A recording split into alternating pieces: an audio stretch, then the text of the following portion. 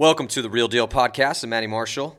And before we get going here, today I have Todd Martinez in the studio. We are going to be discussing the new rule changes for the PSP here for 2015 that just came out today. I'd like to send a big, huge shout out and thanks to the sponsors of PBA, some of the prime movers in paintball, those paintball patrons we always talk about. Obviously, Planet Eclipse, huge supporter of the sport and what we're trying to do over here with Paintball Access. Also, Key Action Sports with Empire Paintball, GI, and Die Precision as well. So yeah, lots to talk about here today. Todd, a lot going on. And we're going to hit the divisional stuff first, but just to lay it out for everybody, the three major changes on the pro side, we're going to get into this conversation. As always, anytime anything new comes out, you have your knee-jerk reactions and everyone venting online. So I was able to read a decent amount of the thread on PB Nation before we had to record this. Got to like 8 pages before I had to pull the trigger and just start recording the podcast. But like I said, we're going to give you guys the first, it's three major changes that are being introduced by the PSP for the Pro Champs and Challengers, and then there are some stuff on the divisional side of things. Just a full disclosure, me and Todd are both old, salty professional paintball players, so you're going to get our opinion on things, and this is not... what we have to say about this is not sanctioned by the PSP. We don't technically. I know we're the hosts of PBA, but there's still some stuff in the air as far as rate of fire is concerned and all that stuff. So this is just two salty old pros sitting down with some microphones. Todd, you got something? We don't want everybody to do what everybody thinks they're gonna do. Freak out. Everything's going to be fine, man. Everything is going to be fine. It always trips me out, though, at every year, is that regardless of how minuscule the change is, you have this giant online argument. All these people are freaking out. You guys, this is ruining paintball. No, what's going to happen to paintball? Paintball is just going to crash and burn. This is absurd. Like last year with the rate of fire stuff, dude. When it went from 12 to 10, and then people that have been listening to the podcast know my opinion on this, man. I've played all types of paintball, from slingshots to pump guns, the slide frame autocockers, to the whole electronic explosion, blah, blah, blah. And at the beginning of last year, everyone was not everybody, but a lot of people were up in arms about how just 10.32, whatever, it's just going to ruin the game. Game's ruined. Terrible. It's not going to be any fun anymore. I can't believe this. What is the PSP doing? No fun. And what happened? It made absolutely no effect whatsoever, and we had some awesome paintball. As always, it's paintball, man. We're still here. We're still here. Everything's Strangely fine. enough, everything's going to be okay, guys. Everything's all right. Everyone that's out there that's super angry about these changes, everything's going to be okay. Paintball will be around. It's going to be fun still. But anyway, we'll talk about everything. If you're still upset, just see me at the tournament. I'll give free hugs every event. Anybody that needs a hug, come up. If you want to cry on my shoulder about the rule changes. Todd loves to give free and get free hugs. The rule changes from 2011, the rule changes from 2003. Just come up and just use my shoulder. I'm here for you. We are going to talk a little bit about that today because, you kind of look at this because it's almost, we're going to call this episode of the Real Deal Podcast Back to the Future, because that's kind of what's happening right now. We're heading on to the future of the game, but we are bringing in some elements of paintball that I feel, this is just my opinion, it's a long time coming, man. Particularly, we'll start with number one. I want to kind of talk about how this affects the divisional ranks, because it seems like a lot of the animosity online has been kind of focused towards the change of the rate per second for the divisional ranks, and then the fact that the divisional finals, which really only affects 2 teams, per division, are going to have to play on the main field. We'll get to that here. But so the 3 main changes, in case you haven't been following the PB Nation thread or seen the press release on any other site from the PSP, is that they are changing the rate of fire to semi-automatic. So it's not going to be ramp. It's going to be semi-automatic. We'll get to that in a little bit. Also, next big change. You are no longer going to get the pros are no longer, and this is just champs and challengers, they're no longer going to have the field layout to play for 3 weeks-ish before the tournament. They are going to show up at the event, at the site, and on Thursday, the field's going to be opened up, and they are going to walk the fields there, and they have to figure it out, walk the fields, and then start the tournament. So that's the second big change. The third big change, other than rate of fire and the field situation, is that there is no coaching now from the stands. So slowly but surely, the past couple of years, thank God, the PSP has slowly eliminated coaching from the game. Not, like the Todd Martinez, I'm coaching vicious and I'm trying to, help you guys out and guide you to wins type coaching. No, the sideline joysticking, which has been a huge, gigantic thorn in my side since it came out. I wrote an article for PGI when it came out called Kill the Coach, if that will give you any indication of what I think about coaching. We'll get to that more. But first, the divisional stuff. So, and again, this is all fresh. It just came out. And on the divisional side of things, the rate of fire is going down from 12 to 10. And the fields the field's going to come out 3 weeks before the event for the divisional side of things. And but then after that event, the pros, the field that's played on the pro side of things is going to be that's going to be the field that's played on the divisional side of things. And then also another big thing is that the field that the divisional teams play is not going to be the field they play in finals. So you're going to play that field on the divisional side of things, and then the two teams from each division that get to the finals are going to have a whole new field to play they haven't played yet. So those are the two seems to be like the real big sticking points. So Todd, you're shaking your head right now. I'm just going to throw it to you right now. Let's just get into it. Let's talk about it. What do you think? Divisional side of things changes. I'm with it. It seems that everybody always gets all mad because, there are changes made that makes the game harder and it makes the game potentially more balanced, more even. Okay, so, going into the first event, you're going to get the layout 3 weeks ahead of time. Well, as soon as that first event's over, you're going to have the layout until the next event. So you could potentially have the layout for 6 weeks. I think that's, if for the divisional players being able to play the field more or having more opportunities to play it, say it's out for 6 weeks, but, they're only able to get their team together for 3 or, 2 or 3 or 4 of those weekends, then, that's what it is. The pros have been playing this way for a long time now where, even when the field comes out 2 weeks ahead of time, some teams have the budget to play it for every single day that it's out. Some teams only get to play it for those 2 weekends before the event. So, it's going to make it harder once you get into the finals, but that just makes it to where, you have to be better with your fundamentals. You have to showcase your talent by stepping onto a field, reading it, and it's going to be who's ever playing the best when it comes to step onto the finals field. But as far as preparation goes for the divisional teams, being able to have that layout all the way up into the event gives you a bigger advantage.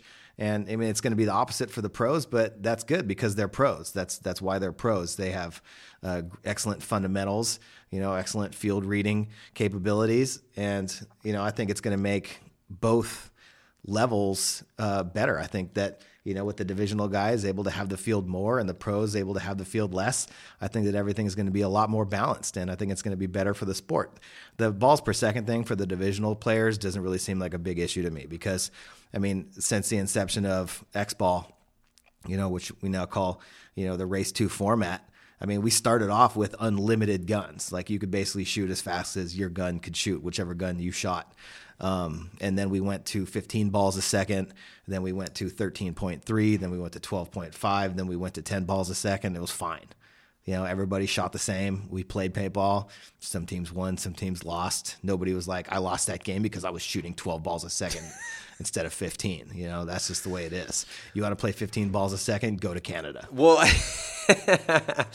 I agree with you, man. And I just think that one of the big things with the divisional guys that are kind of a little bit up in arms in this, and I can understand. I understand the logic of some of these things. I do get it.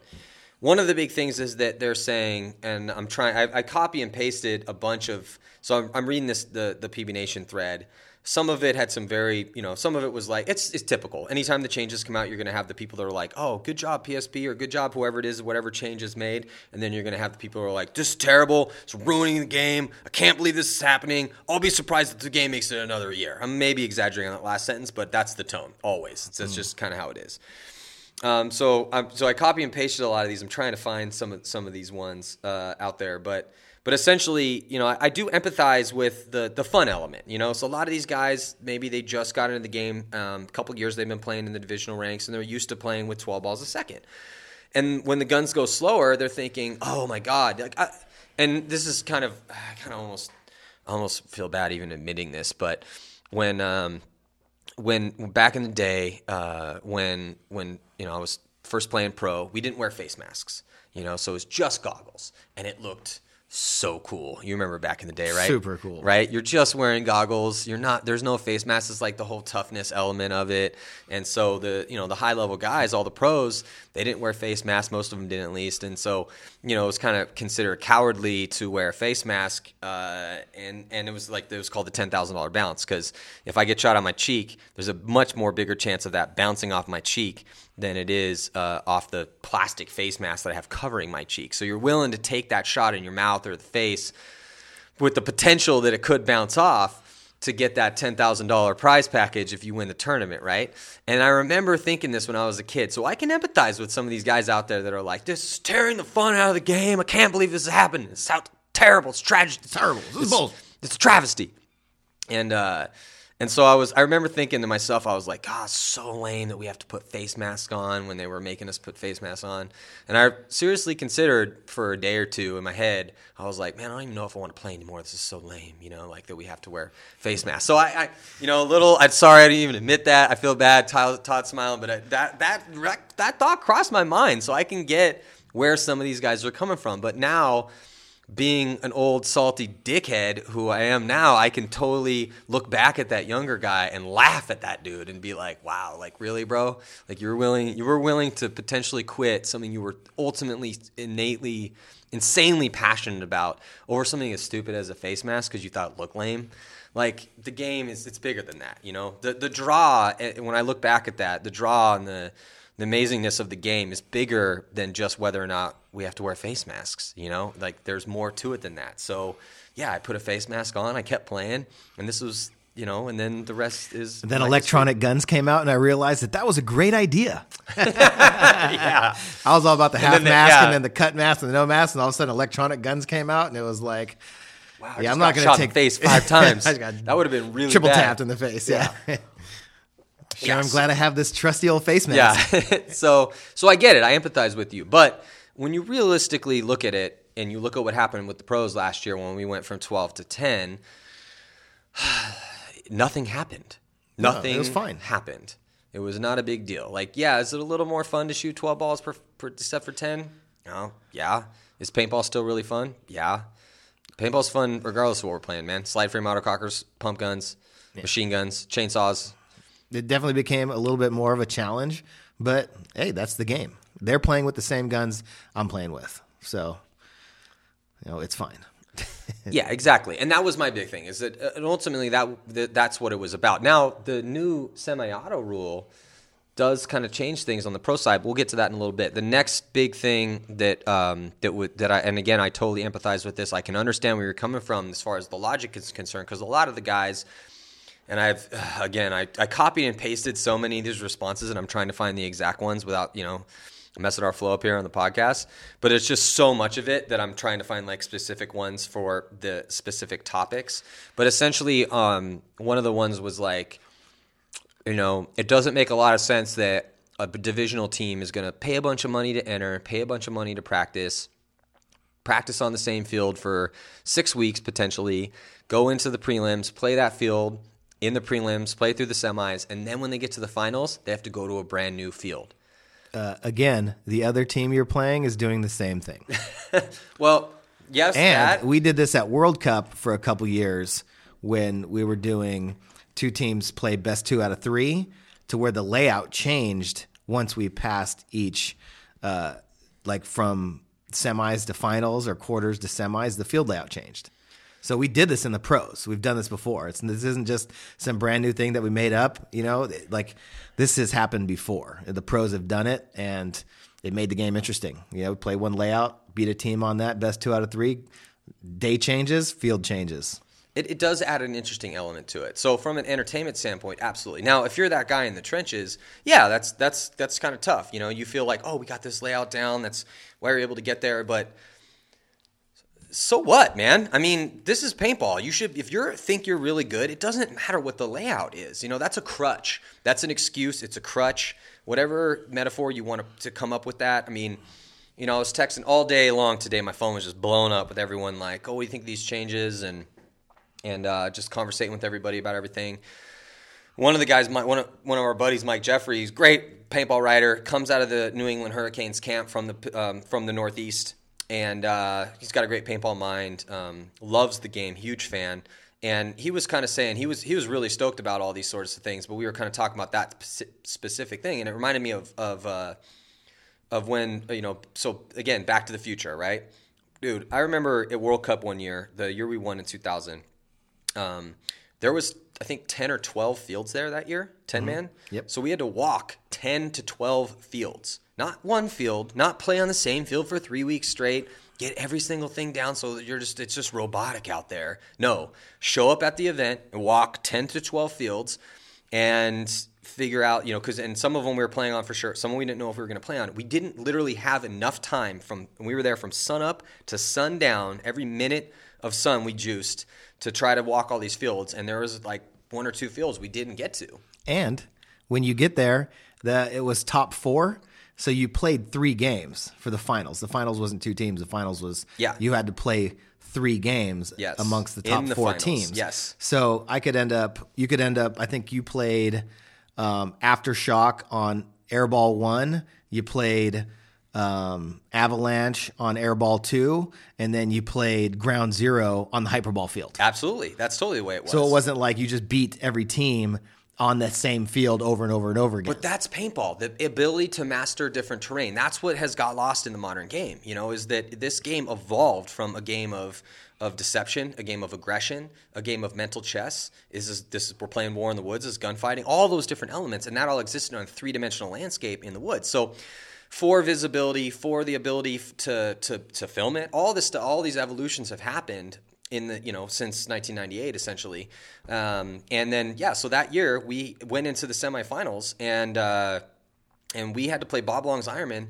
on a field, and something happened, so like a field had changed and we had to play him on this other field, and we hadn't walked that field, we hadn't seen a game played on that field, so we had like 5 to 10 minutes, I can't remember exactly how long it was, barely any time to go out to this field, figure out what the hell we were going to do, and then play for our lives. And we ended up winning that game, But it and it's funny that looking back, that's one of the only games that I remember from that event, was because it was such an interesting situation. It was like, oh my God, dude, we haven't seen this field played, we haven't walked this field, and we're about to play Bob Long's Ironman, and we were SC Ironman, they're Bob Long's Ironman. It's a big game for us, and we haven't seen this field yet, and so that was kind of interesting. So.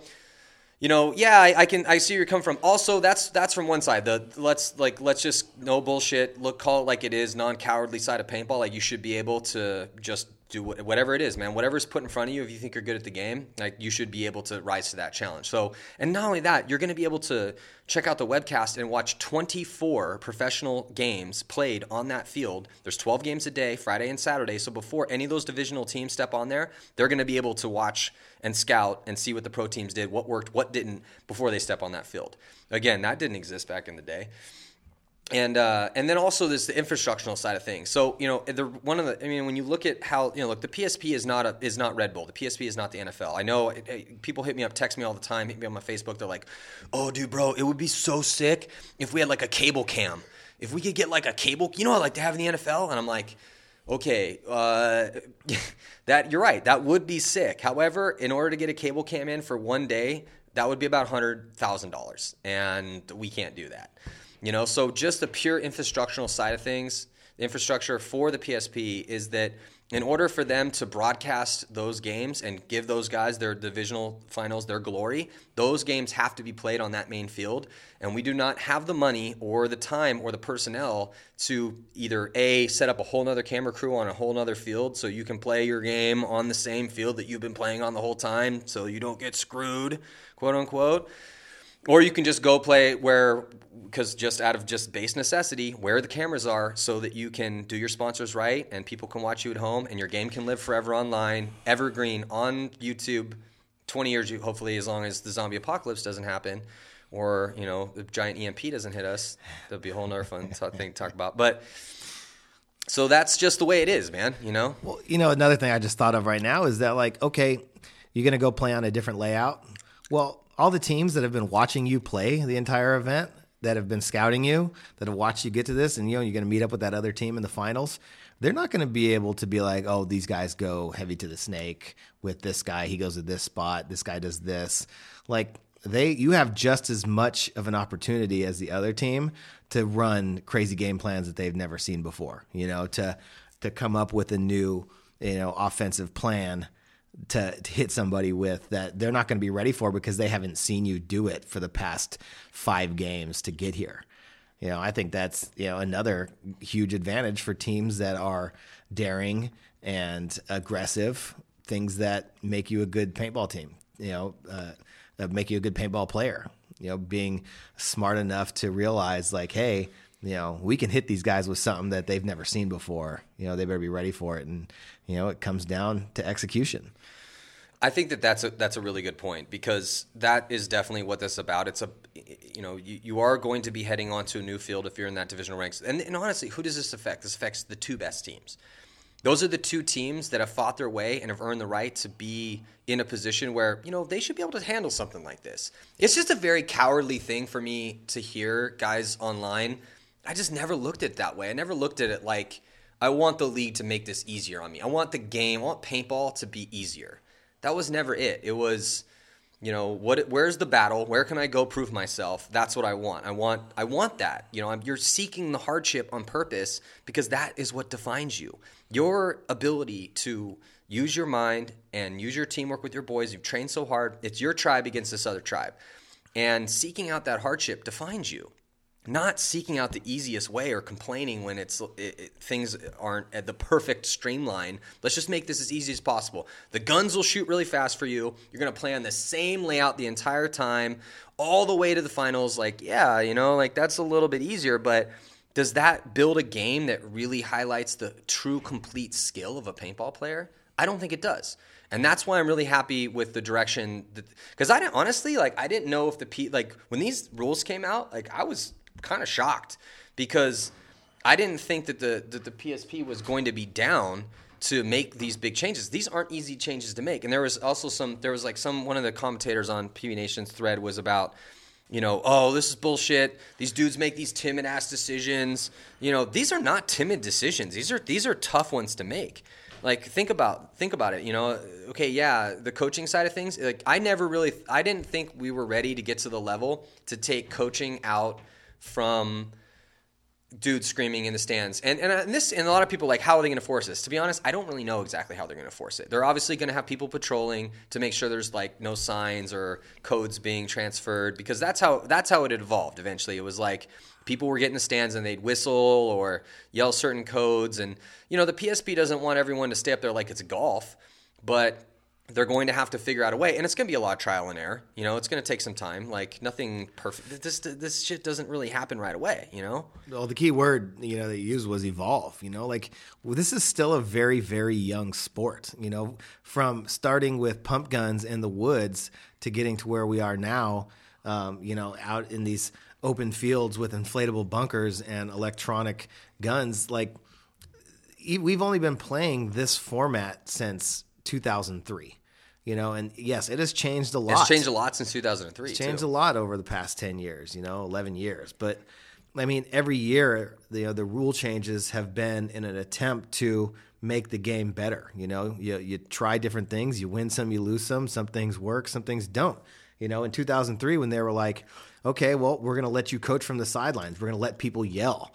I'm sure it wasn't oh, yeah, we're going to let people just joystick people down the field, but it was just to allow crowd participation, to make the game exciting, to let people get into it, to let the fans be a part of the game. But, watching it over the years and, how some people take advantage of it with signs and whistles and a guy just standing right on the sideline saying, pop up now, shoot left now, shoot right now. I feel like it kind of took away some of the, natural elements of the game of being able to make a sneaky move on somebody without somebody yelling at you that he's coming. And I think that, maybe kind of finally realized that, we're taking away the abilities of, some of the game's greatest, most dynamic players to entertain the crowd with those moves. And I think it's a good time to finally be like, all right, no more coaching, telling people exactly what to do from the sidelines. You're probably still going to be able to yell and scream and cheer, but no, ruining, no, we don't want the people in the crowd to change the outcome of a game by saying he's coming, he's going, look left, look right, do this, do that. I got a perfect example of that. And I was talking to John Dresser, who runs PB Nation. John, longtime player, played at high levels. He knows the game.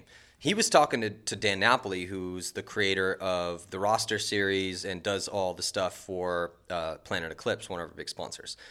And love Dan, love John, and they had a really good point. He was talking about how, and it was another thing about how, the culture of the sidelines has evolved to have the screaming parents, to have the people just going completely batshit insane.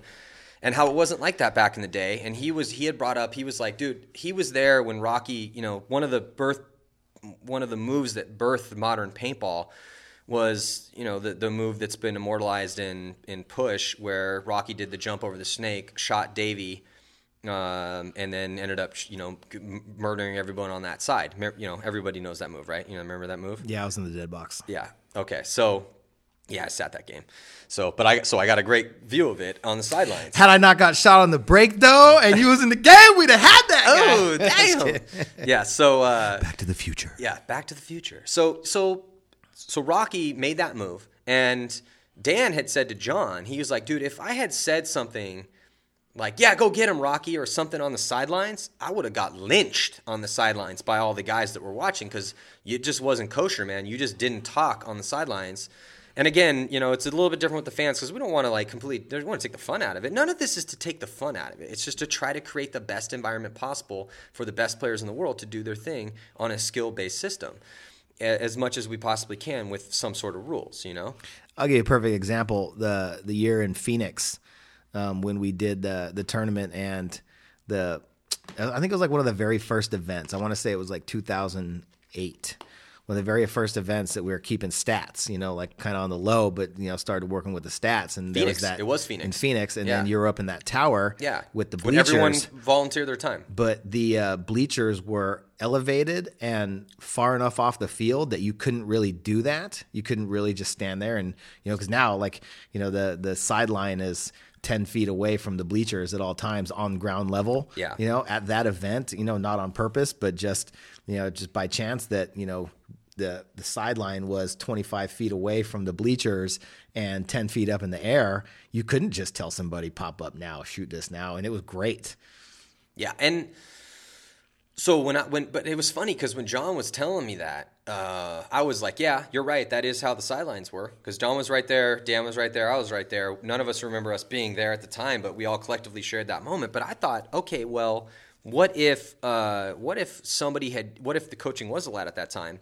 And somebody told Davey, he's coming. And Davey comes up and trades out with Rocky and shoots Rocky on what could be one of the most definitive paintball moves ever made because Pat Sporer was there to capture it for his iconic paintball documentary. And then now that move never happens. And a legion of paintball fans never saw what was possible out of a front guy, which is why Rocky Cagnoni's paintball famous forever, right? Mm-hmm. So that's what we're talking about. It's like, and I know that the PSP is that's not how it existed last year, but still it's, talking to a lot of the pros on the coaching side of things is they always feel like, man, it's always in the back of your head. It's always in the back of your head that if I launch to go do a move, that somebody is going to give my move away, and so it keeps the game from being the aggressive beast that it can be. And also, even with the semi-auto stuff, it's like a lot of these posts were just kind of like, oh well, this isn't really going to change anything, and also I gotta say this is another big thing too, dude. Collectively, you and I have seen so much change in the game. It's always been fun. It's always been hyper competitive.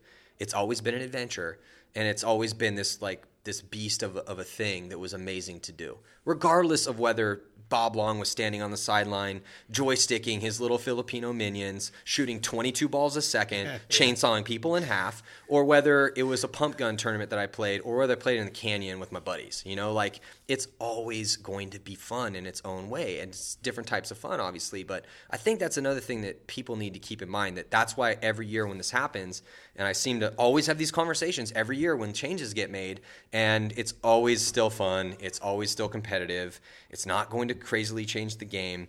But these particular changes, I think, are a long time coming, particularly the coaching thing. That is, I know it had evolved the past couple of years to kind of take that out of the game. Because the first thing to go was pit coaching, right? Well, the very first thing to go was the coach standing right on the sidelines, literally standing on the spectator sideline. Yeah, the spectator sideline inside the nets on the field. Yeah. So that was the first thing to go. And then the next thing to go was pit coaching.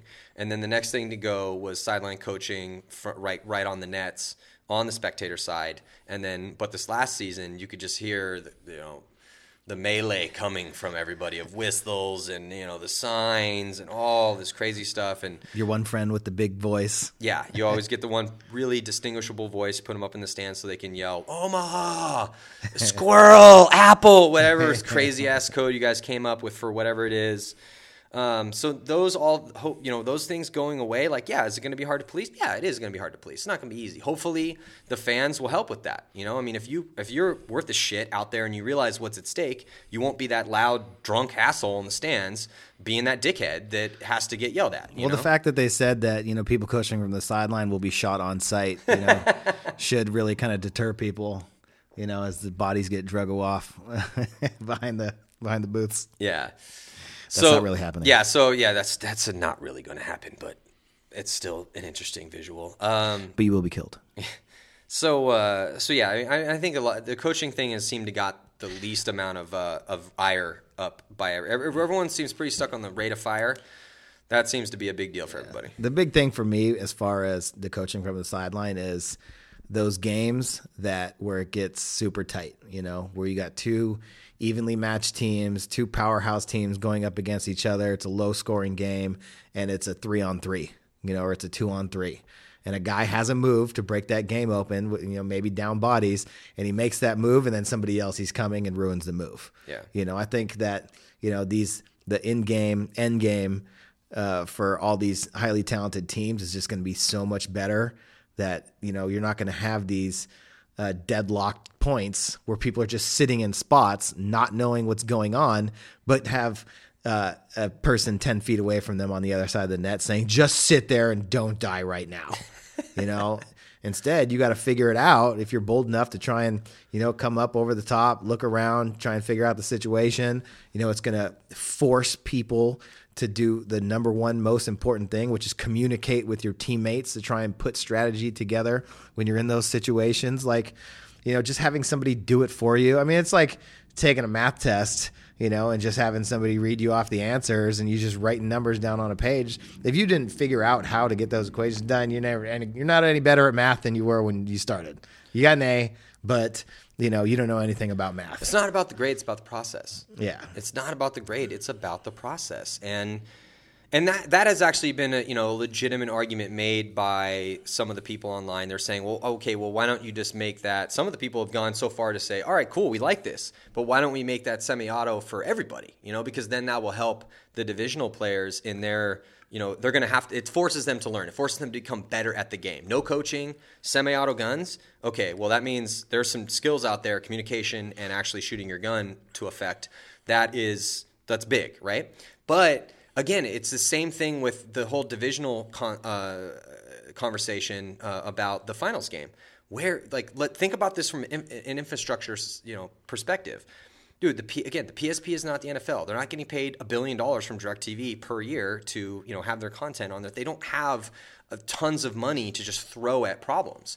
And so, just like the only way to institute these new changes and have the divisional guys be able, to compete on the webcast, which is the best thing that could happen to them because it gives their sponsors more exposure. They can now have their battle documented forever. They'll live online forever because everything that happens on another divisional field, if you didn't hire a team or hire some media guys to come film you, that is It's gone, dude. It exists only in your mind as a memory, and that's it, which is my whole mission here with PBA. The reason why I'm here, the reason why I'm doing this is because the best things that me and my close friends and brothers did, fighting, you yourself included, fighting our way through to create this modern game, most of it lives in oblivion. It lives just in our minds alone as a bit of myth. That's it. If we were sitting here right now saying the game should have never left the woods, we should be playing with autocockers and 114 cubic inch tanks.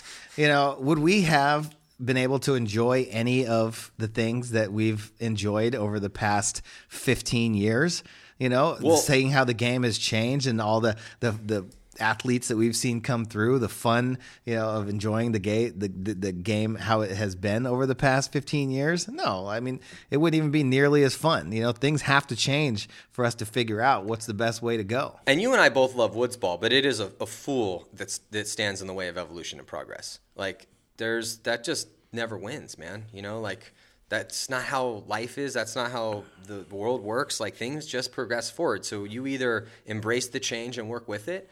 And that's another thing, too, that kind of really gets me is a lot of these guys that are like, why do they keep changing shit every year? It's like, dude, this has been changing constantly since I began playing, man. Like, in 94, bro. Like, it's literally hasn't changed. We haven't had a year of some sort of change or 2-year period without there being a major change in 20 years. And that's because of the natural just evolution of technology, that natural evolution of skill, the natural evolution of a sport in which the desire of the people that run the sport and the people that play it for that thing to actually be captured in a way that other people can learn from and be entertained by, the people that are doing it at its highest level. It's problematic to film anything in the woods. It's very, very difficult. I love the woods. I'm the biggest woods ball fan ever, and I know you are too. Mm-hmm. We're all about that. But it is incredibly difficult. So kind of what I was talking about with the same thing with the rate of fire change, it's like it would be really, really hard for the PSP and very expensive for them to have a situation where, okay, they're making this change semi-auto for the pros, champs and challengers, because they feel that will add more of a skill element into the game.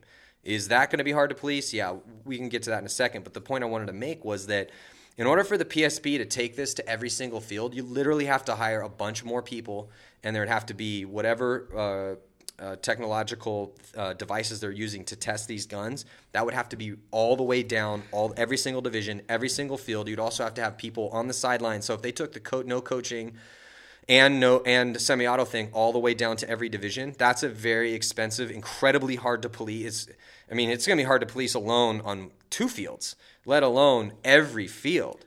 So that's just people living in fantasy land asking too much of a organization that's not the NFL, that's not Major League Baseball. And obviously, nothing's set in stone. I'm sure, a while back, and we're sitting here looking at all these people that some guys had 22 ball a second guns, and some guys are still sitting there shooting 10 ball a second guns. I'm sure everybody got together and were like, we need to make this more fair, more even. And, that's probably when they came up with, all right, well, then let's do ramping. Let's do full auto, which was tried for a couple years, maybe a year. We tried fully automatic where you just hold the trigger, and that obviously wasn't a good idea when, went away with that right away because, you saw a lot of people just running to the corner with their eyes closed with their full auto trigger held down and just blasting away. People in the parking lot were just getting smoked down. But, hey, we've played semi-auto for a long time. We've played ramping for a long time. And right now, if they feel that, going back to semi-auto with the level of talent in this league is going to make it more difficult to win, to make it where it's, more skill and talent will be involved in winning paintball games, then I'm down to give it a try. I agree. And yeah, it's been played a lot of different ways. And there was another one that was on there that somebody had said on PB Nation's thread that it was like, you could make the argument there's never really been true. This is ridiculous. They're never going to be able to enforce it, and there's never really been truly semi-auto with electronic guns. Bullshit. I know because I played with a truly semi-auto electronic gun for years. I remember the year that the ridiculous guns came out, 2003 World Cup. I had played that whole season with a single trigger matrix. Me and Yosh had single trigger matrices, so we didn't even have double trigger. We couldn't even walk the trigger. So we're playing with slingshots out there when Bob Long's Ironman dudes are running around, or assassins are running around with those intimidators, just shooting laser beams. You remember that Cutting year. trees down. Just cutting people in half with these things. And I remember that World Cup that year, I got a DM4 that had the Aggie board in it, and that thing was shooting 22 balls a second, man. So I went from shooting 8 balls a second probably to shooting 22 balls a second. And I remember going up to the Bobby's dudes. I can't remember who I was talking to him. I'm like, I don't know how the hell you guys didn't win every single game this year. They almost did. They did win a lot of games. They were really good. That year, I was on Aftershock, and I went through a bunch of different guns. And Ronnie Simpkins was good friends with Bob Long, and Ronnie Simpkins always had dope intimidators too, right? And one game, I was running out there. I'm like, oh, I need a gun. Ronnie Simpkins like, here, Martinez, take this gun. I was like, all right, cool. We're playing Trauma. I will never forget, like, these things just stick out in my mind. No one will like, ever I forget can when see you get this, that first gun. Yeah, I can see this just clear in my mind. I grab this gun, and I turn around and shoot, and we're shooting that white evil ball with the bright pink fill. And I shot 2 dudes before they even took 2 steps out of the flag station. I mean, just chopped these dudes in half. I just stopped and looked at my gun like that just happened. And then just chainsawed my way up to the X, chainsawed the other 3 dudes in half. And I was like, this isn't fair. How come everybody on our team doesn't have these? Why? What is this? I want this all the time. But you know what? As fun as that was, and again, it's all fun. It's been, even with the single frame matrix that I had that year, it was still fun. But I remember thinking after that, I was like, this is a different paintball, man. Mm-hmm. This is a whole different level of paintball now that we have these guns that literally are shooting 22 balls a second. Literally a rope of paintballs coming out of my gun. I mean, if you've never shot one of these guns, find one of your homies that has like an old school, tricked out gun from 10 years ago, and just let them, or get your gun to go shoot 20. The modern guns will do it, but they got the governors on them. But dude, it's a whole nother world. But it was, but I also remember, but it wasn't safe. And we didn't, we're stupid and paintball players, so we didn't think too much about it. But I remember when Mr. U, Pete Utchig, who's a firefighter in New York and one of the toughest dudes I've ever met. I've literally seen him run headlong into a big group of Yugoslavian mobsters in Europe and pick a fight with every single one of them. Like, that's how tough that guy is. He ended up getting knocked unconscious, and it was a gnarly story. But he had, when he's saying, like, dude, we've got to regulate this because somebody's going to get killed. Like, somebody's going to get hurt. This is going to be bad.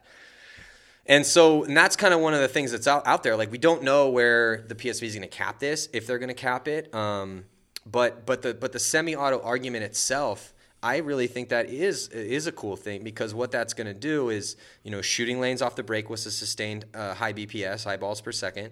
Running and shooting is huge. And, even getting a stream to control a lane, I mean, those are talents, and not everyone can get their fingers to get coordinated to shoot those. So the guys that can do that, regardless of their size or their speed, that's going to be an advantage for them. And the fact that they have to do that and the gun won't do that for them, I think is a good thing, because that adds another level of skill. And I think when you're adding another level of skill to the game, I think that's awesome. So, but again, we don't know. I can't tell anyone out there exactly where, if they're going to cap it or not, and where it should be. I mean, I think that, it could be capped at the same. It could be capped at 10 something. Maybe it'll go to 12. I don't think it'll go any higher than 15. I don't think that they'll do that. And then another thing too is a lot of people are like, oh, it just seems like the PSP is just pulling this shit out of their hat. Like, these dudes are just coming up with these rules. They don't even play paintball. It's like, dude, the guys that are making these decisions, like, They played paintball at incredibly high levels. They ran paintball companies. These dudes are not complete. These guys are smart, dude. They're not just randomly deciding shit and playing like spin the wheel on rules, Like, and this is their business, So they're not going to make decisions that they consciously feel are going to hurt the customers that are coming to play in their business. So it's with the rate of fire thing. It's like, I don't know where it's going to be capped at. And also apparently the PSP, I didn't get the full story, but apparently they got in touch with all the guys that make the boards and the guns from these different manufacturers to talk to them to figure out if this is something that could be regulated, and then where to regulate it. So maybe that's a conversation that's still ongoing, and then maybe we'll hear some more information about it. But I still think the fact that guys are going to have to earn their shots out there, I think is a good thing. And also, some people are saying like, well, maybe that's going to slow the game down. I don't think so, man. Because I think it's going to speed it up, dude. Because think about it, if you're not getting a ton of paint in your face, or a guy's not able to put us, and you can control him in a gunfight, like what are you going to do? If you're good, you're going to make a move, Mm-hmm. So I think I don't think it's going to slow it down at all. I think it's going to speed it up. I think that if they increase the cap to 12 balls a second, 12 and a half balls a second, I think that'd be fine.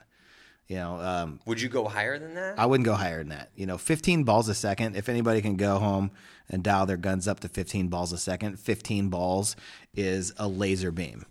We're playing at 22, 23 balls a second. That is insane. Just 15 balls a second was so fast. I mean, it was ridiculous. Going to semi-auto and increasing the cap on the balls per second, I think would be cool. If it was semi-auto but still 10 balls a second, I might not like that so much, but I think 12. I think if going semi-auto, I think it'd be definitely okay to go up to at least 12. I think so too. But I think a lot of it's going to come down to what they can regulate. Yeah. Well, I mean, we went to the Smart Parts Open tournament. What was that, 2008 as well? The TV show one? The TV show one where we went out to... I think that was earlier than 2008. 2006? Yeah, I think it was 2006. Okay, so before that event, it was at the Mohegan Sun out there in Connecticut. Before the event started, the 8 teams that were there had to go to the tech booth, and they put a board in your gun. That was for sure semi-automatic. Like if you changed your board after that, then you were kicked out of the tournament. So, I mean... If they ended up having to do that, then yeah, it can be easily regulated. Well, I think that honestly they need to just have some crazy, like cut your head off penalty. Like if you end up getting caught with a cheating board, then you get kicked out of the league for a year. Something that's just some sort of punitive measure that will keep dudes from wanting to ride that line. Yeah, because if it's minor, if it's just like you get kicked out for the tournament or you get kicked out for that game, then it'll give that incentive for guys to ride that line. But if it's really a hardcore penalty and it's really not that big of a deal because, you can't shoot 22 balls a second. And back in the day, it was a big deal. But now, if they do cap it at 12, like what's the advantage you're going to get, So it's not worth it to do that. And I think that would make sense. Yeah. It's got to be something pretty harsh. What do you think? Cut off your pinky toe? I thought you were going to use another P word other than pinky toe. Cut off your purple nose hairs. Purple nose hairs, huh? Damn, I didn't know that it existed. So yeah, so that's the rate of fire issue, dude. People make too big of a deal. This is just my opinion again, and I do empathize with the guys that are talking about the fun element of it. But especially the conversation I had to have last year, and some of them were on this podcast about dudes that were up in arms about the whole rate of fire thing, and then it just ended up being zero of an issue. Yeah, nobody was complaining about it at World Cup. What's up? I said nobody was complaining about it at World Cup. By the end of the year, nobody cared. Other than it just being okay, maybe it is more fun. Yeah, okay, but really, it doesn't change the game that much. No. Another issue that a lot of people brought up about the rate of fire on the divisional side was that there still is this, and I'd honestly I hope, and if anybody has this information, send it to me, is that the argument is that you have the rate of fire, if it's higher, that you actually, the points will go shorter and you'll shoot less paint with a higher rate of fire, as opposed to the conventional thinking that if we're shooting 10 instead of 12, that shooting 10 will save paint. I guess obviously, hey man, I love alternative theories on things. So if somebody can send me some info, some like concrete information, some evidence that shooting 12 more paint per second is going to save, you're shaking your head. I just don't see it though. To me, if you're shooting 10, if you combine like how much you shoot your gun to practice, like at practice, dialing your gun in, and then in the tournament itself, like all those factors combined, every second you're shooting your gun, I just still think that unless somebody can send me some info otherwise, like I still think 10 is going to shoot less than 12. Yeah, by all means, if anybody has the stats on that, let me know. But if your gun is shooting 10 or if your gun's shooting 12, but you suck at shooting people on the break, it's not really going to matter for you anyway. So somebody's going to get to their bunker, and then you're going to shoot 10 balls at them and miss them all over the place. You might shoot 12 balls and miss them all over the place, but yeah. So so with the rate of fire, what did we say? Did we cover everything? We got rate of fire, coaching, and the field layout thing. I think is pretty cool. I like we haven't talked about the field layout for the pros. We haven't talked about that. So now, in the pro division, the pros don't get to see the field until Thursday. Show up at 11 a.m., fields are open, all the pros, champs and challengers division. You show up and no more, everybody's been out there playing the field for the past 2 weeks.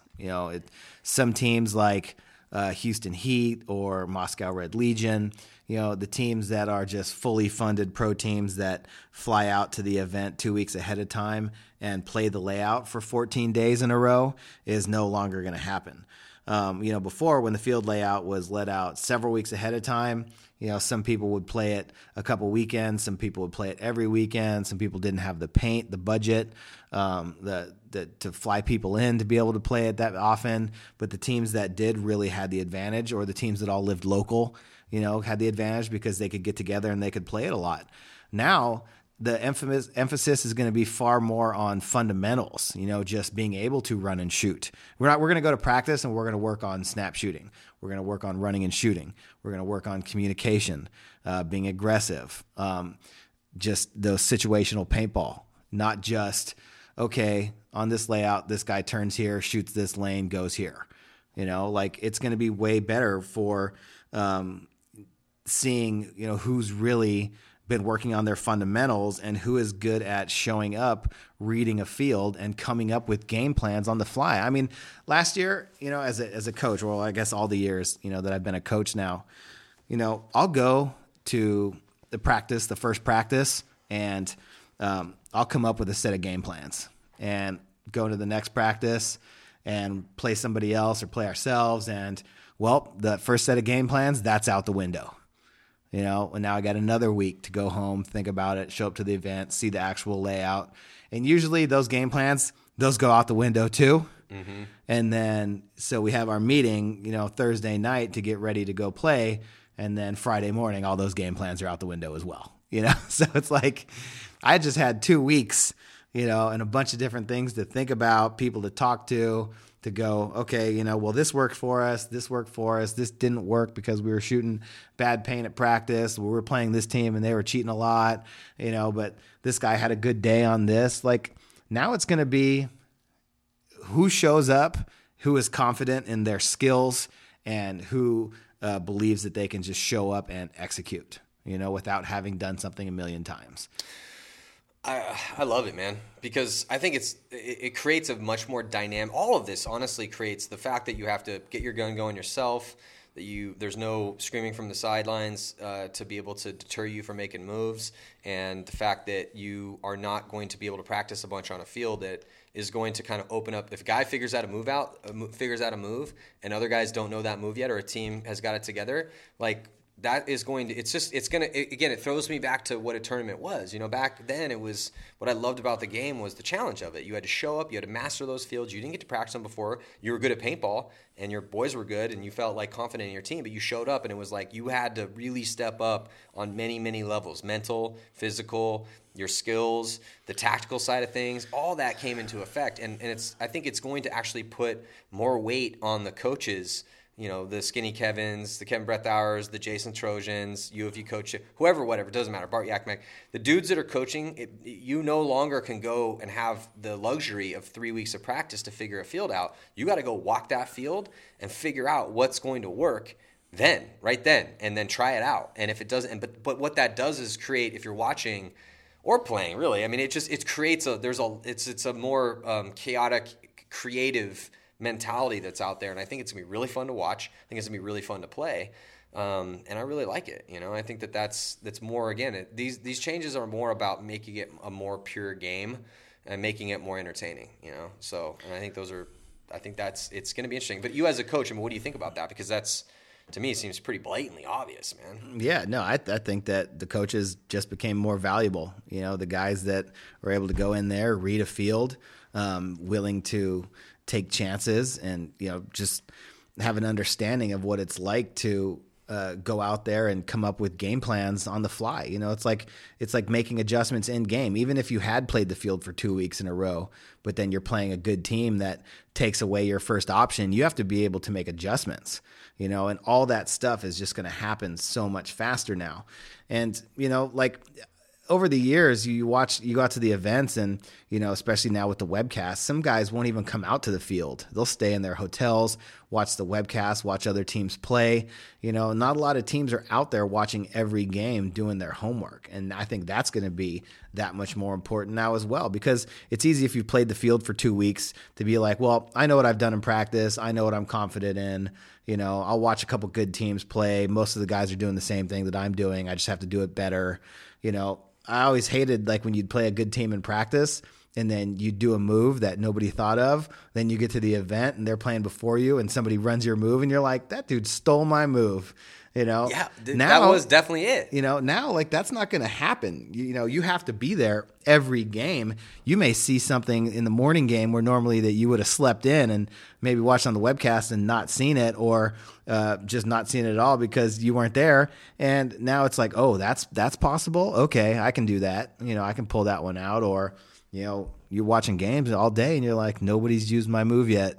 You know, I'm going to hold on to it until I really need it. You know, it's I love the fact that, you know, it's going to be so much less predictable. You know, I think that people are going to Which is really exciting, though. Yeah. Like that makes me excited to go call the first event that much more. Yeah. Because it also adds a layer to the story of every day, even more than existed before. I mean, before it was Friday. All right, who showed up prepared? Who done their homework?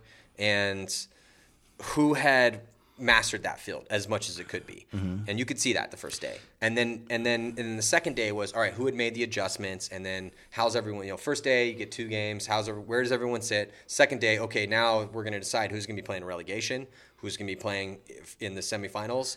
And now you add in the other layer of the tactical side of who has mastered this field. So, you know, for commentating and just pure fandom, just watching, like I'm pretty excited because it adds a whole nother layer. Yeah, I think people may end up having to like trying to make more adjustments. You know, like you look at it 2 ways. I think that people will end up trying to make more adjustments on the fly than usual, as opposed to, well, we know that this works and we just didn't execute it, so let's go do it again. I think people will be like, we tried that, but that didn't work. And then, okay, well, let's try this. This did work.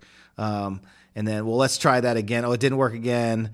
You know, like I think it's teams are going to be, you know, coaches and players, captains going to be looking at each other like, you know, it's going to be way more difficult to, you know, try and, you know, make those adjustments and be confident in what you're doing, you know. Or you can look at it like, okay, well, are we going to be better off if we come up with our one game plan and try and run that one game plan no matter what, you know, whether it's working or it's not working, because we think that it's the safest thing to do. And we need to actually, I mean, like now when everybody plays the field for 2 weeks, everybody has their base game plan down, which you're not going to have now going into the event, that, you know, like this is our bread and butter play. Like I always hear Dynasty talk about their bread and butter play. You know, you're not going to have that bread and butter in your pocket when you show up. So, you know, you're going to want to go out there, and are you just going to want to try and say, okay, well, let's try this. We think this is our one best game plan. Let's try and run this, and let's try and run it and run. Are you going to keep running it? You know, is it working or not? Before, I don't know. That's what's so interesting, though, because it's also when you really kind of break it down, and then it's going to be the will of the player too, and the will of that team. Is that an aggressive team? Because I know, like the Ironman, Shane's going to be like, oh, let's run it, Daddy. Let's get him up to the center. I mean, he's going to be all about some crazy aggressive play. You know, where some of the other coaches maybe won't, they'll be scared to try that right away. Mm-hmm. And so that, you know, all of those questions, it's basically like the viewer at home and the people watching, whether that be the other pro teams or whoever it is, they're literally going to watch the evolution, the stuff that you normally would have been lost. It's just the only way you would know how that evolution of playing that field happened is if you were out at the practices watching them. But the evolution of how to play a field is going to happen live now for you to watch. Yeah. What works, what didn't, who decided to play aggressive, who didn't, who's brave, who's not. You know, all of that is now going to happen live in front of you. Yeah. And I think that's a really cool thing, you know? Well, you know, when you're at practice and somebody hits you with a move that you've never seen before, And then that's what makes you stop and practice and go, oh, okay, well, now we need to figure out how to stop that. Mm-hmm. Okay, well, when the 2 minutes goes up and then you're running, your players are running back into the pit and they're like, hey, this dude just ran over here. You're wondering, is that guy going to do it again? You're not like, okay, well, how do we stop that? You're not like, okay, well, we know how to stop that. You're like, how do we stop that? Are they going to do it again? They may not run it again. And then you're just sitting there looking for it. You're able to create that mental edge by having the versatility in changing your game plans up with stuff that people have never seen before. If you're looking at a field layout and just say generically you have a snake play, a center play, and a Dorito play, then you can kind of, if you've played the field 200 times, then you can kind of be like, okay, well, if they're stacking up 3 bodies on the Dorito side, they're probably going to do a Dorito play. And if they do that, then this is what we know we need to do in order to stop that and counter that. But now it's like, okay, well, they may do something that you just never even seen before. You didn't know how to prepare for it. You didn't know what was going to happen. And, it comes down to the skill of recognizing what's going on, the skill of your players to be able to stop that. I mean, I think it's going to be great. I mean, it's just, there's so many different things that could happen now. It's going to be so much less repetitive. It's not just we've played this a million times. Now we just have to show up and execute. And it's just, a gear game and a mental game, to where like, did we show up to play or not? Because we know how to win on this field. It's, do we know how to win on this field? That's the element that makes me like, all right, well, now we have to be mentally prepared because we came to win. We're mentally prepared to accept the challenge that we don't know every which way things could play out, and we have to be comfortable with accepting those things and making adjustments on the fly. Well, and also you could kind of argue it both ways, which I think is interesting as far as who this gives more of an advantage to. The teams that have the ability to fly to play other really good teams, to spend a bunch of money on practice to fly other guys in, they're not going to be able to master the field the way they did before. However, those teams are also stacked with veterans who have won, who are really good at playing, freestyle paintball. And so you could kind of look at it from both ways. Like, yeah, they're not going to be able to I mean, obviously you still need to practice, but they're not going to be able to master the field. But they have all these really awesome players, so they're still going to have an advantage out there. But it is going to help out the teams that don't have the ability to play the field hardcore against another really good pro team and figure out every nuance of the field for 3 weeks in a row. Yeah. So I think that's a good thing. And have some sort of idea like, oh, well, X Factor likes to do this. Well, I saw the Russians play and they like to do this. You never know. Yeah. It's going to be way harder. Yeah, it's definitely going to be way harder. And then another thing that I thought was interesting when I was talking to John Dresser again, I was going to bring this up here to talk to you about, and he had brought it up. The fact that he had brought it up, I was like, yeah, I was thinking the same thing. And he's like, I wonder if this is going to send practices instead of for the pros practicing what the field layout is to be more of a drill-centered situational drills practice. Because that's really the best you could do, I mean, you're not going That's what we did all year last year. And and you got to do that anyway. Yeah. But I mean, I think there might be even more emphasis put on that because you don't really know whether it's going to be a snake-heavy field or a D-side field. So you're probably going to want a couple. If you have the money and the time to do it, you want to set a couple different looks. But ultimately, it's going to come down to fundamentals. And now, because there's the communication is going to be huge. Gun skills are going to be huge because the crutches are being taken away and.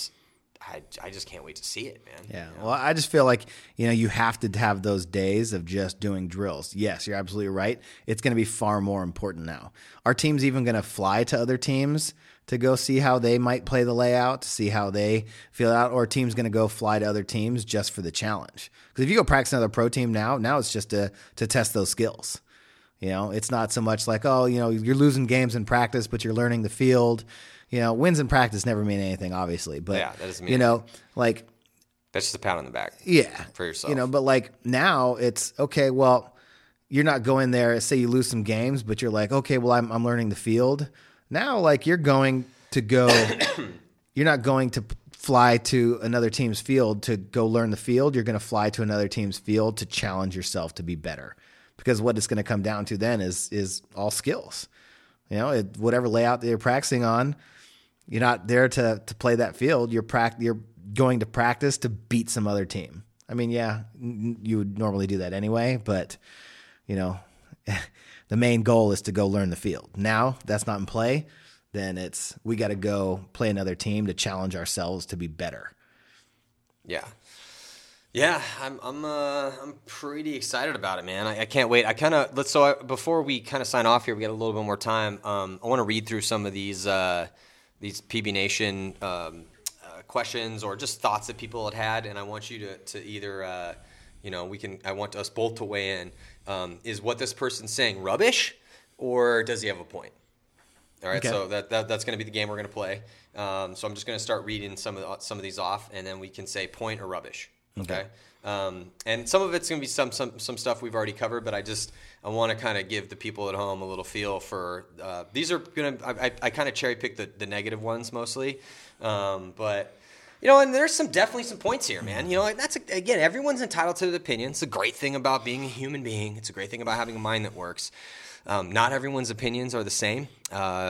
Just like that whole all men are created equal. That's complete bullshit. Not all men are created equal. Mm-hmm. That's a fallacy. But some of these people do have a point. Some of them don't.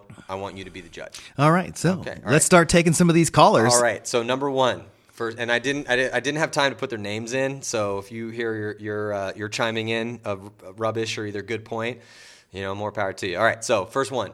Stop PSP. Stop changing shit every year. That's the very first one. That's rubbish. You got to change. You got to make changes to see change. If you want the game to evolve and to grow, you got to make some changes. Well, and also, look, otherwise you're insane. Yeah, exactly. I mean, first of all, change is inevitable. It's going to happen. Evolution is inevitable. It's just a fact of being a creature in this particular frame of reality. But also, I feel that, again, these changes were made because I'd heard a lot. Like the coaching thing was big. The semi-auto thing, I thought it's something that I didn't really think, and this kind of goes the whole timid, the guy that was, PSP makes these timid changes. They should just make it across the board. That dude was not thinking, that dude never did a production, and had to spend money on shit and have people paid to police certain things. But I mean, I understand because it worked last year. What we had last year was a good year for the PSP. So I could see where he's coming from, but I do agree with you that, yeah, dude, if you're expecting the world to never change, I don't know what planet you're living on or where the hell you're from, but that is just not how things work. Just go to YouTube, type in change. There's going to be lots of songs about it. Just listen to a couple of them. All right. Next one. How exactly do they stop spectators from yelling? Well, if we're not going to... Wait, no, hold on. You got to say rubbish or has a point. He has a point. I think he has a point, too. Because people are going to try and cheat the system no matter what. So what does the PSP do, though? How do they police that? Well, I think the first thing is you got to appeal to, you got to try and appeal to the people. Hey, if you want to see the best, truest game, then don't say anything.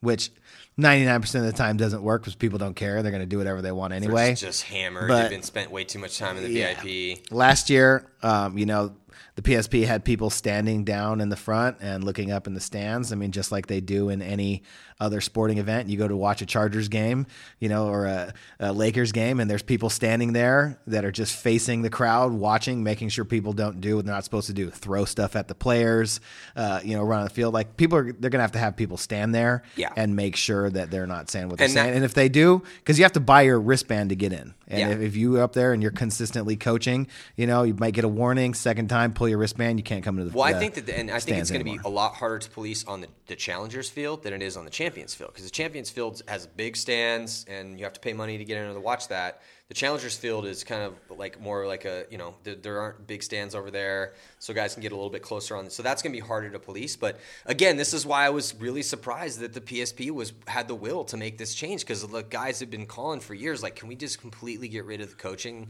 I know it's going to be hard to police, but it would be the best thing for the game. So the fact they actually did it, I was like, wow, that's because that guy does have a point. How do you stop spectators from yelling? But so this was kind of that point that Dan Napoli was making about how if he had said something on the sidelines back in the day, he would have got the look and hey, dickhead, from the people around. He's one of those 1% of people that care about the integrity of the game, And if there are more people like that, then You and see maybe change we're faster. asking a little. It's going to be tough. I mean, no ifs, ands, or buts about it. It's going to be difficult because then you could be the whole, okay, well, I don't like Dynasty, so I'm going to pretend to coach for Dynasty so they get a penalty. I mean, it's not going to happen overnight. It's probably not going to be perfected at the first event. I'm just glad it's around and at least the league's giving it a shot. So we'll see. That's definitely going to be tough. All right, let's move on to the next one. All right, so has a point or complete rubbish. The reason they moved coaching and ramping in the first place was because semi and no coaching were too hard to enforce, with cheaters and bird dogging, etc., being a constant problem. It's arguable that even true semi has never existed in the electronic marker era. This guy has a point.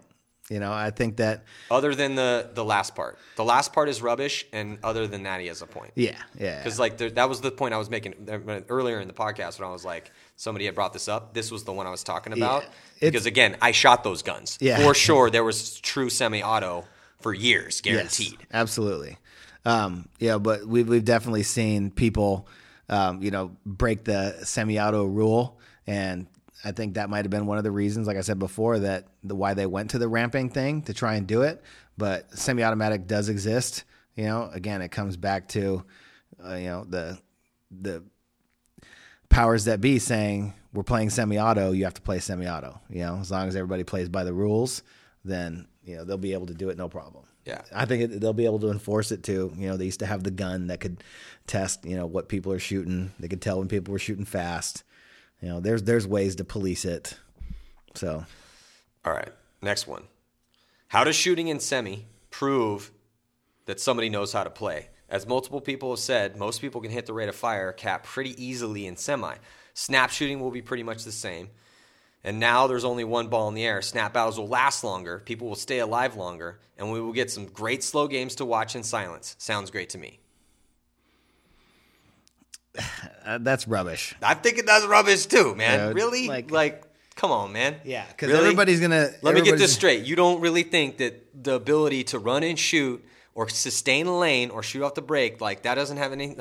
no, dude, it's not that easy, man. No. I'm sorry. No. And without your gun immediately kicking into ramping once you hit 3 balls a second, and then you just have to maintain that.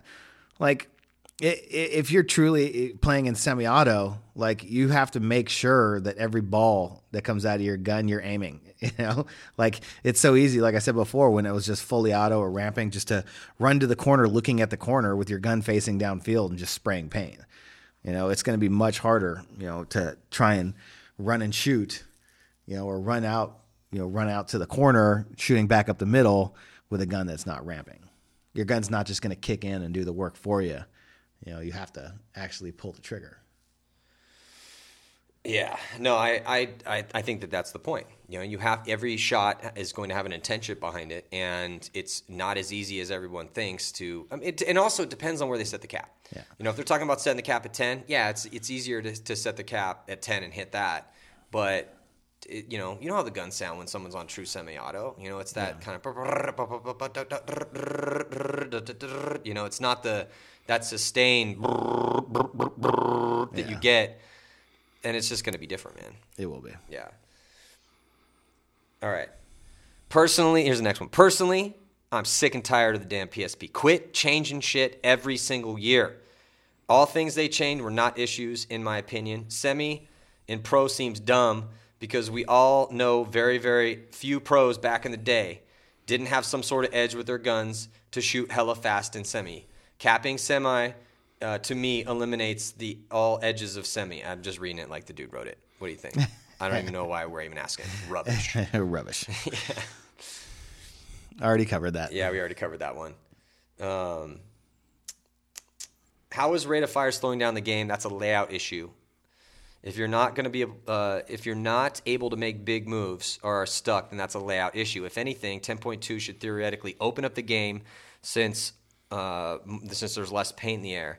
The last few layouts we've seen have pretty much forced teams to go up the middle and just sit there, and it's boring. Rate of fire doesn't seem like it affects the flow of the game all that much.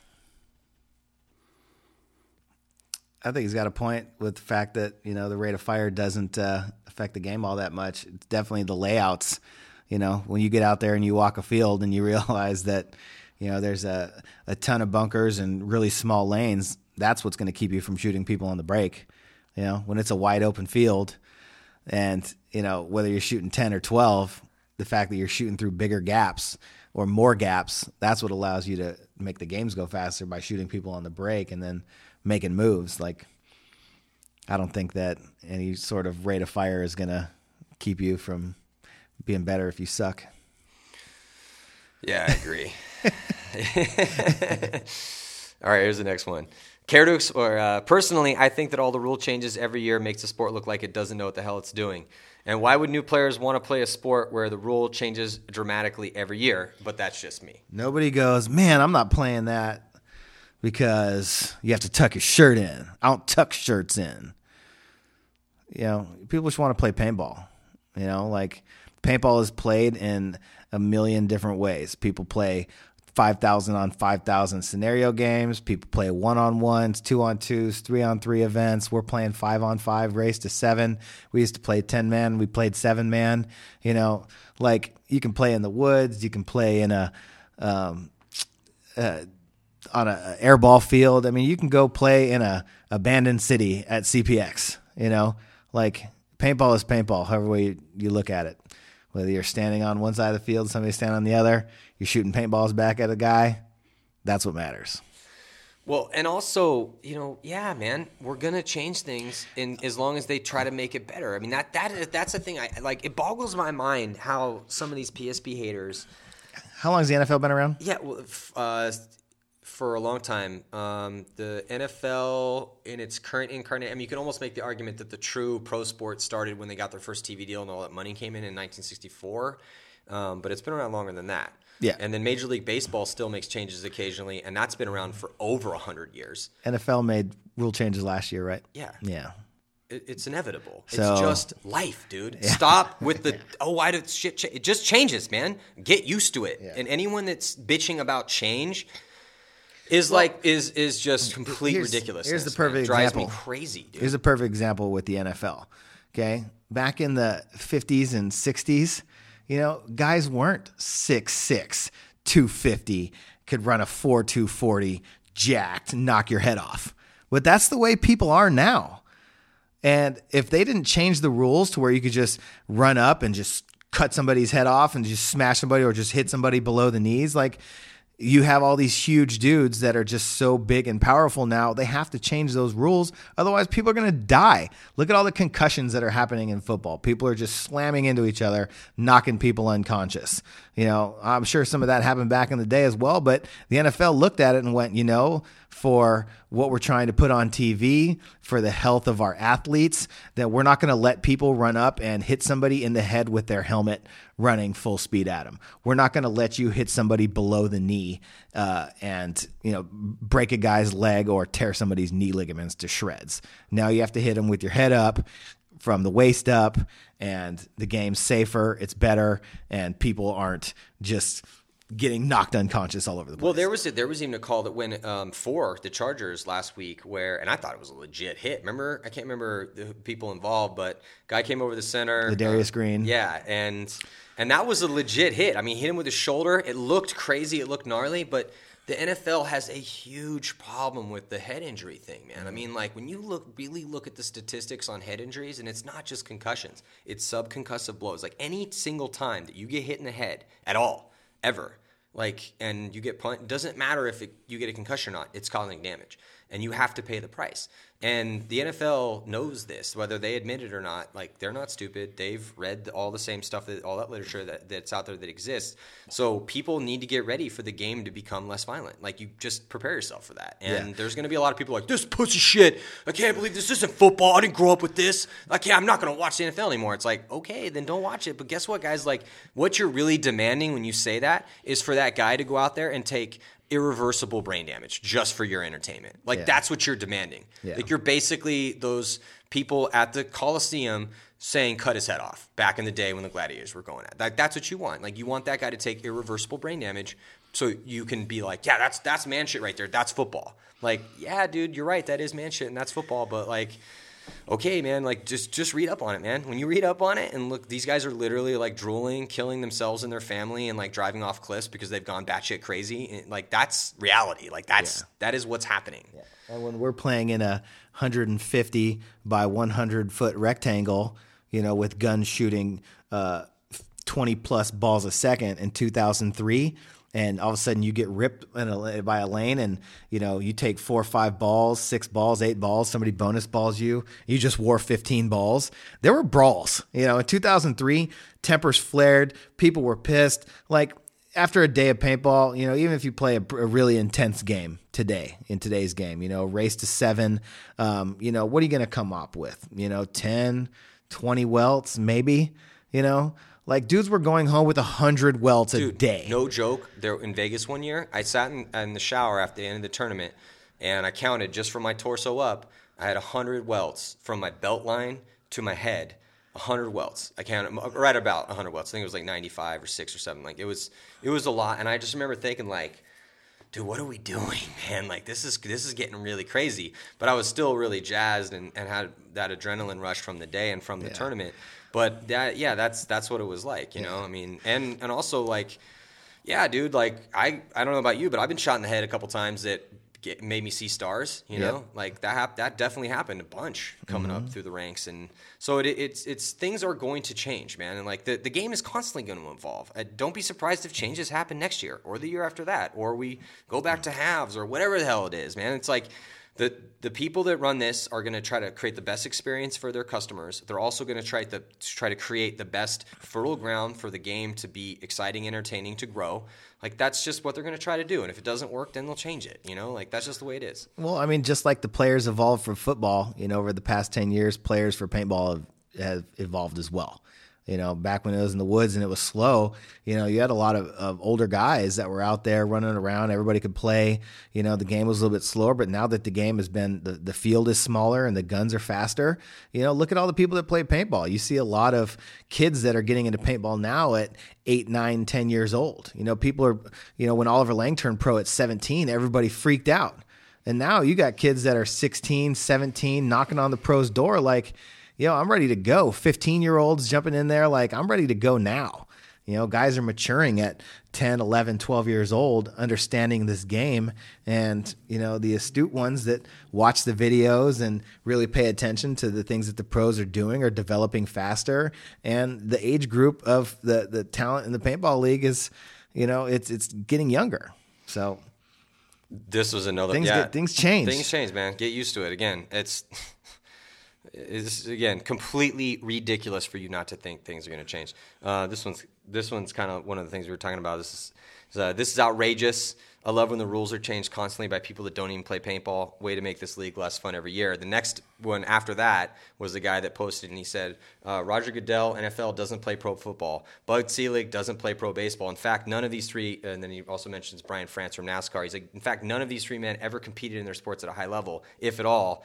But they set the rules for the leagues. Lane Wright, on the other hand, has played pro paintball. I don't know if he plays much these days, but he played at a higher level than most of us ever will. Just food for thought. That's a good point, man. I think that gets lost a lot. Like, guys think that, Dave Youngblood and Lane and the other guys from the PSP sit up in their ivory tower and just make these arbitrary decisions without thinking them through, which is complete and utter bullshit. And it drives me crazy. I think this is a perfect example for our sport because everybody that's involved in paintball has played paintball. I don't think anybody has wandered in and that has never played paintball and tried to have some sort of say or has any say in what we've done. Everybody, like, paintball has evolved from the players creating this. Like, we are so young in this sport. Everything that you're seeing happening now is because people who have played paintball for a really long time have come up and been like, it'd be cool if we did this. It'd be cool if we did this. It'd be cool if we had a tournament and all the bunkers were inflatable and then we had spectators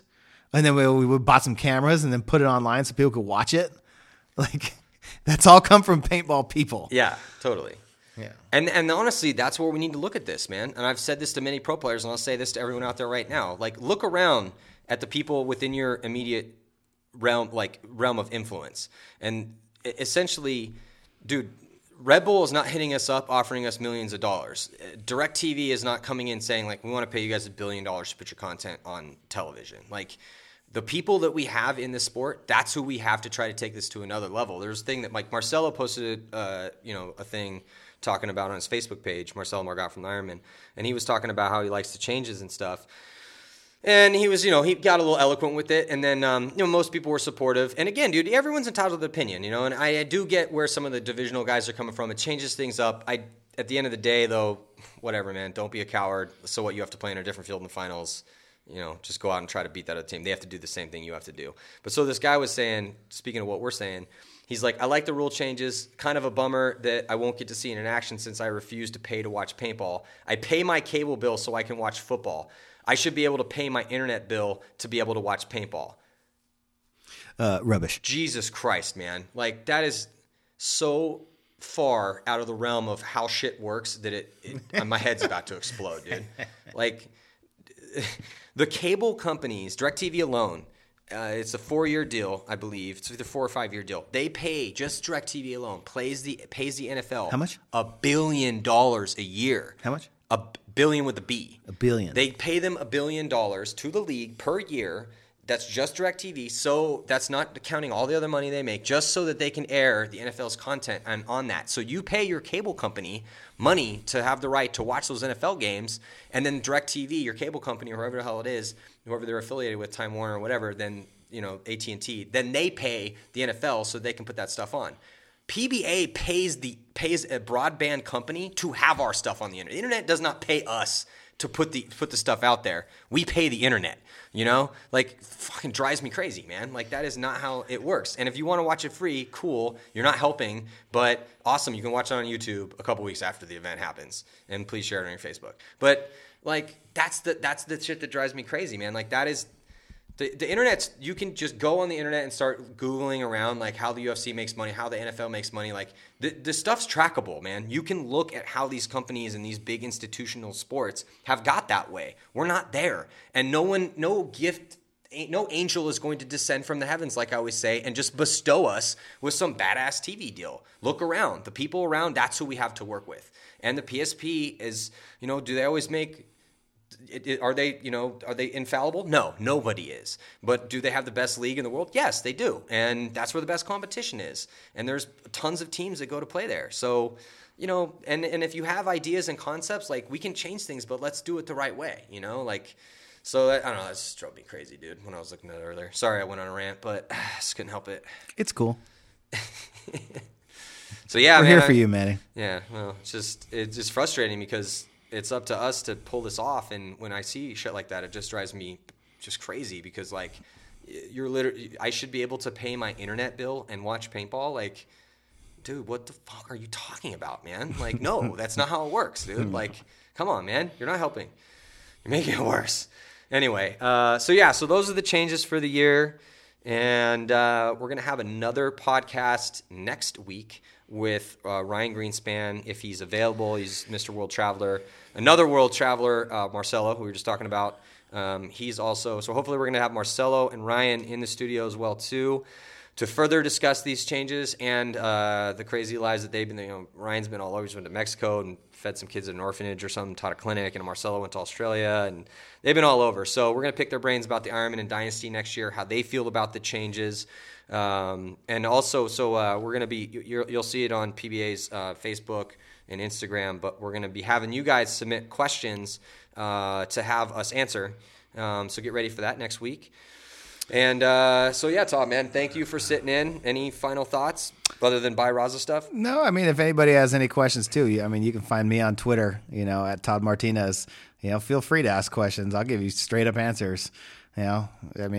My Twitter is littered with shoe pictures and me complaining about stuff, but I'd be more than happy to answer your questions anytime. So, I'm excited for the new year. I think these rule changes are going to be great. And, the way that the teams are stacking up, it's still an early off season. There's still tons of talent out there just waiting to be scooped up. And I cannot wait to see the rest of the moves unfold as far as the rosters go with all these pro teams. But the way that some of these teams have been stacking up right now, I think we are again in store is going to be one of the best years that we have seen for the level of competition for professional paintball. It is only getting better. Teams are stacking up. Talent is increasing. And, I mean, it's going to be a bloodbath. It's going to be so much fun to watch. I cannot wait to see how things are going to pan out. Yeah, it's going to be great. I mean, next year's going to be sweet. And then also who's going to step up to fill the shoes of the teams that have left. You know, we hear AC Dallas is looking to make a move up into the semi-pro, or not semi-pro, but the Challengers division to try to get into the champs. Potentially could see Collision get in there. Maybe the Trade My Gun All-Stars will step up too, Outlaws will step up as well. You know, it's going to be interesting, man. It's definitely going to be an interesting year, and we've already seen those big moves made by Impact right out the gate. You know, is Damage going to pick up anybody? They got 2 players taken from them. You know, what are the Ironmen going to do?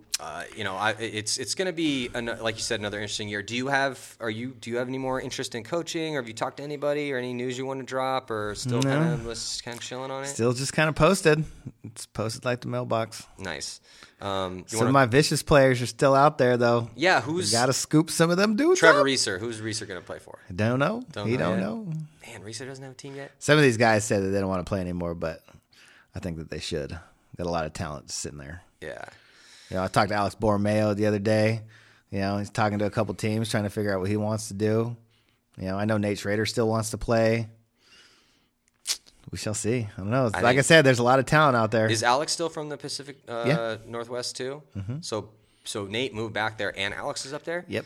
And Corey Field needs to pick those dudes up. That's what I said. If Corey could get Alex and Nate with the team that he built that we saw at World Cup, with a lot of the guys coming back and some of those younger studs that they're getting, that could be a legit team. Dude. I think so as well. That would be – I know there's that weird – every area of the world has some really strange, like, oh, we don't like these guys because of whatever, or some other different camps, but I don't even know what's going on, but we probably should figure out from Corey. But, I mean, that would be pretty cool to see. That'd be cool. Yeah, it would be cool. Yeah, so yeah, lots more info coming at you here in the off season as we progress towards the 2015 season. First event will be in Dallas. The haven't put the schedule out yet. That was another one that was driving me crazy. Is somebody was like, "Oh, so the PSP can release these changes, but they can't put the goddamn schedule out yet?" It's like, yeah, dude. In order to put the schedule, like again, man, like it's infrastructure stuff. To put the schedule out, you have to solidify deals with the location owners. You have to figure out when exactly the best time at the year to put that is. We had some problems last year with rain, so thinking about moving. I mean, there's stuff that goes into that, and they're working on it. Just haven't figured it out yet. So we'll get the schedule from the PSP whenever they can, solidify those deals. But so when we figure that out, we'll let you guys know. And like I said, we're going to be having another podcast next week with hopefully Ryan Greenspan if he's in town. Definitely going to have Marcelo in there. And yeah, man, and we'll again, submit your questions online to ask either Ryan, Marcelo, or myself. And yeah, dude, crazy year is setting it up. PSP blowing up and some crazy changes. So I'm stoked on it, man. I think this is great. This is more pure game. This is what it's supposed to be. So, guys, thank you guys for tuning in to the Real Deal Podcast. I'm Matty Marshall. Help us spread the paintball gospel, and we'll see you guys next time.